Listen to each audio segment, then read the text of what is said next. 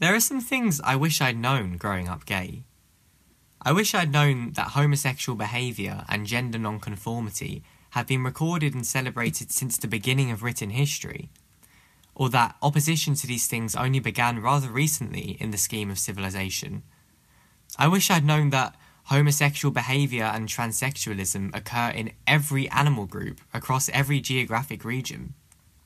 The existence of LGBT plus identities is evidently fundamental to our species and planet. But I've got to be honest, I'd be lying if I said it always felt this way for me. I'd never have guessed that the hardest person to come out to wouldn't be any member of my family or school. It was in fact the one person who remained a skeptic at the end of it all, myself. Man, that guy gets on my nerves. And I have a feeling that many of you listening will get exactly what I'm talking about. This podcast is aimed at young LGBT people, but I'm sure that any straight people listening will learn a lot. So what's the problem here? Well, wishing to be something you're not is pretty common. I always clung to this idea that perhaps I was bisexual, perhaps I still liked girls, when in reality I was gay and couldn't face it.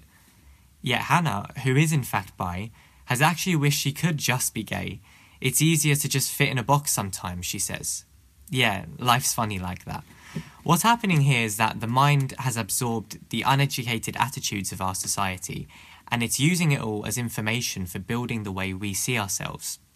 This internalized homophobia can be a tough beast, unique to growing up gay and queer in general.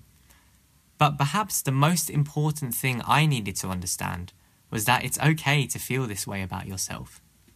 Even though I grew up with accepting family and friends, I still grew up in a society filled with messages that there's something bad or at least unusual about me.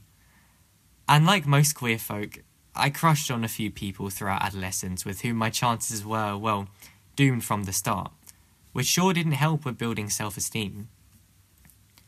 And that's only the baggage pretty much every LGBT person has to deal with. Many individuals listening will know all too well the effects of homophobic abuse they faced growing up gay. Abuse can take many forms, and according to Stonewall, 2 in 3 LGBT people in the UK have faced homophobic abuse. Since it's what they're used to, ruminating on the abuse they've faced and their consequent feelings of inferiority is the closest some people can get to feeling themselves, to feeling authentic. And you know what? That's all okay too. You've got to embrace your demons at this present moment if you want to address them. So, what does addressing this problem look like? Here's a thought. You are not your emotions. The next time you find yourself overcome with feelings of self-doubt, step back and reflect on yourself. You will notice it's not that there's something wrong with who you are, but rather that there are voices in your head who try to convince you of such a nasty idea. And these voices in your head that say there's something wrong with who you are, they are simply that, voices. You don't owe them something. Your sexuality and your conflicted feelings around it do not define you. Growing up gay, I think it was easy for me to make all that a much bigger part of myself than it needed to be in an attempt to compensate for feelings of shame. When Hannah and I first came out, we felt as if we were suddenly supposed to embody a certain gay persona. But in reality, the solution to such deeply personal issues has to come from within. And no amount of flannel or tight shorts is going to achieve that. This is a quest that will be different for everyone, but Hannah and Ellie have some suggestions. The biggest thing was having certain people removed from my life, Ellie told me. Sadly, this wasn't a choice for her. Like so many before her, Ellie is a gay person who lost a lot of friends upon coming out. But in many ways, this was a gift in disguise. That's the great thing about being queer. Once you've come out, you earn this sort of filter, a filter that guarantees the people closest to you will be open-minded people. Of course, this is not so simple for some. The reality is that many young individuals listening to this podcast live with people to whom they simply could not come out. But thankfully, many people growing up gay manage to transcend this painful paradox by forming a chosen family of fellow LGBT individuals in the form of a strong friendship group. Hannah benefited amazingly from meeting others like her with her exact experiences, as this really validated the way she felt. It's often thought that queer individuals in unaccepting households must relinquish their families and start a whole new life, but these inspiring people show that a fine balance is achievable. Now, I don't know about you, but my first glimpses of the LGBT community were scarcely clothed men, some expressing Zeus-like hypermasculinity, whilst others gave the word camp a whole new meaning.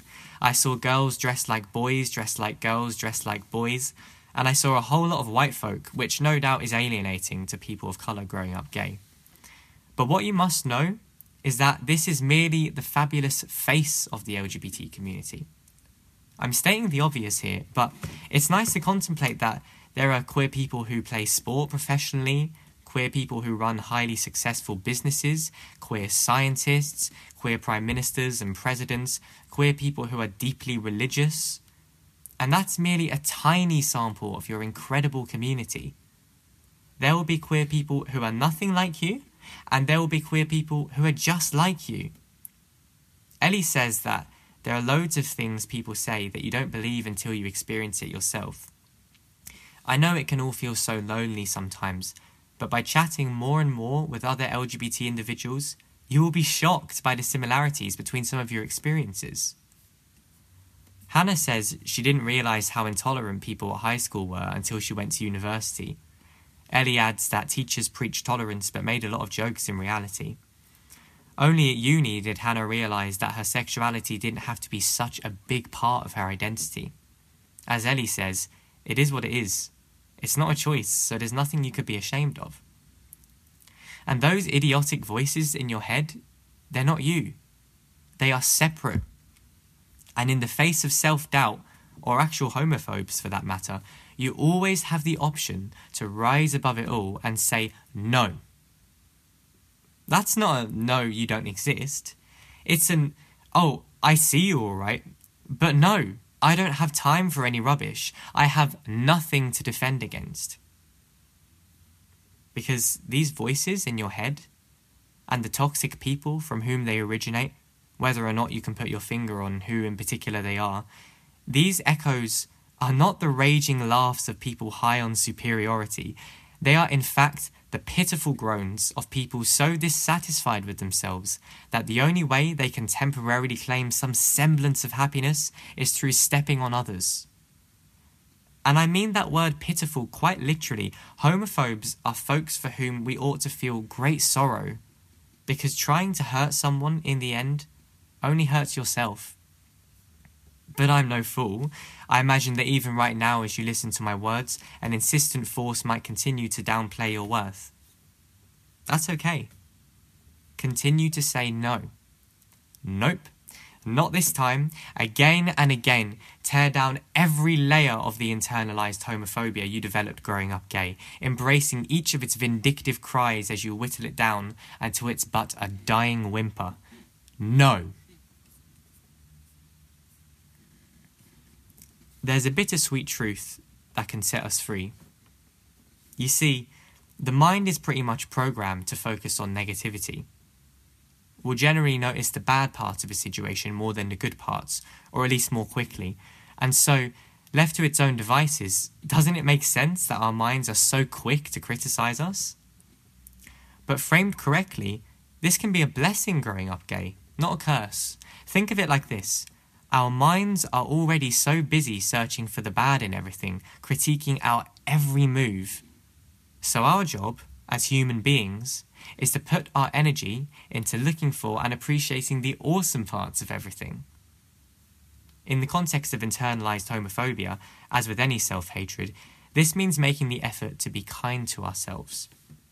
Growing up gay, we must focus on our positive qualities, no matter how hard that is sometimes. This isn't blind optimism, it is balancing out our natural pessimism to see ourselves realistically for what we truly are. Just people, trying our best in a tough world.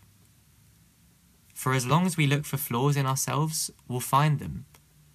The answer isn't always to fix our flaws, it's to stop seeing them as flaws.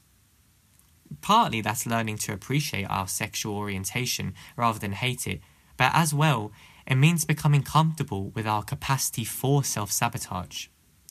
The inner critic is a formidable adversary, but not quite an evil foe, and the greatest self-compassion is making amends with this subpersonality. After all, the ultimate goal here is balance, addressing your pain whilst not letting it rule you.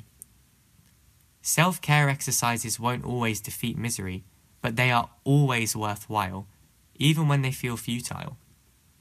Meanwhile, however, part of getting better is choosing to live the life we would were it not for everything we think is stalling it.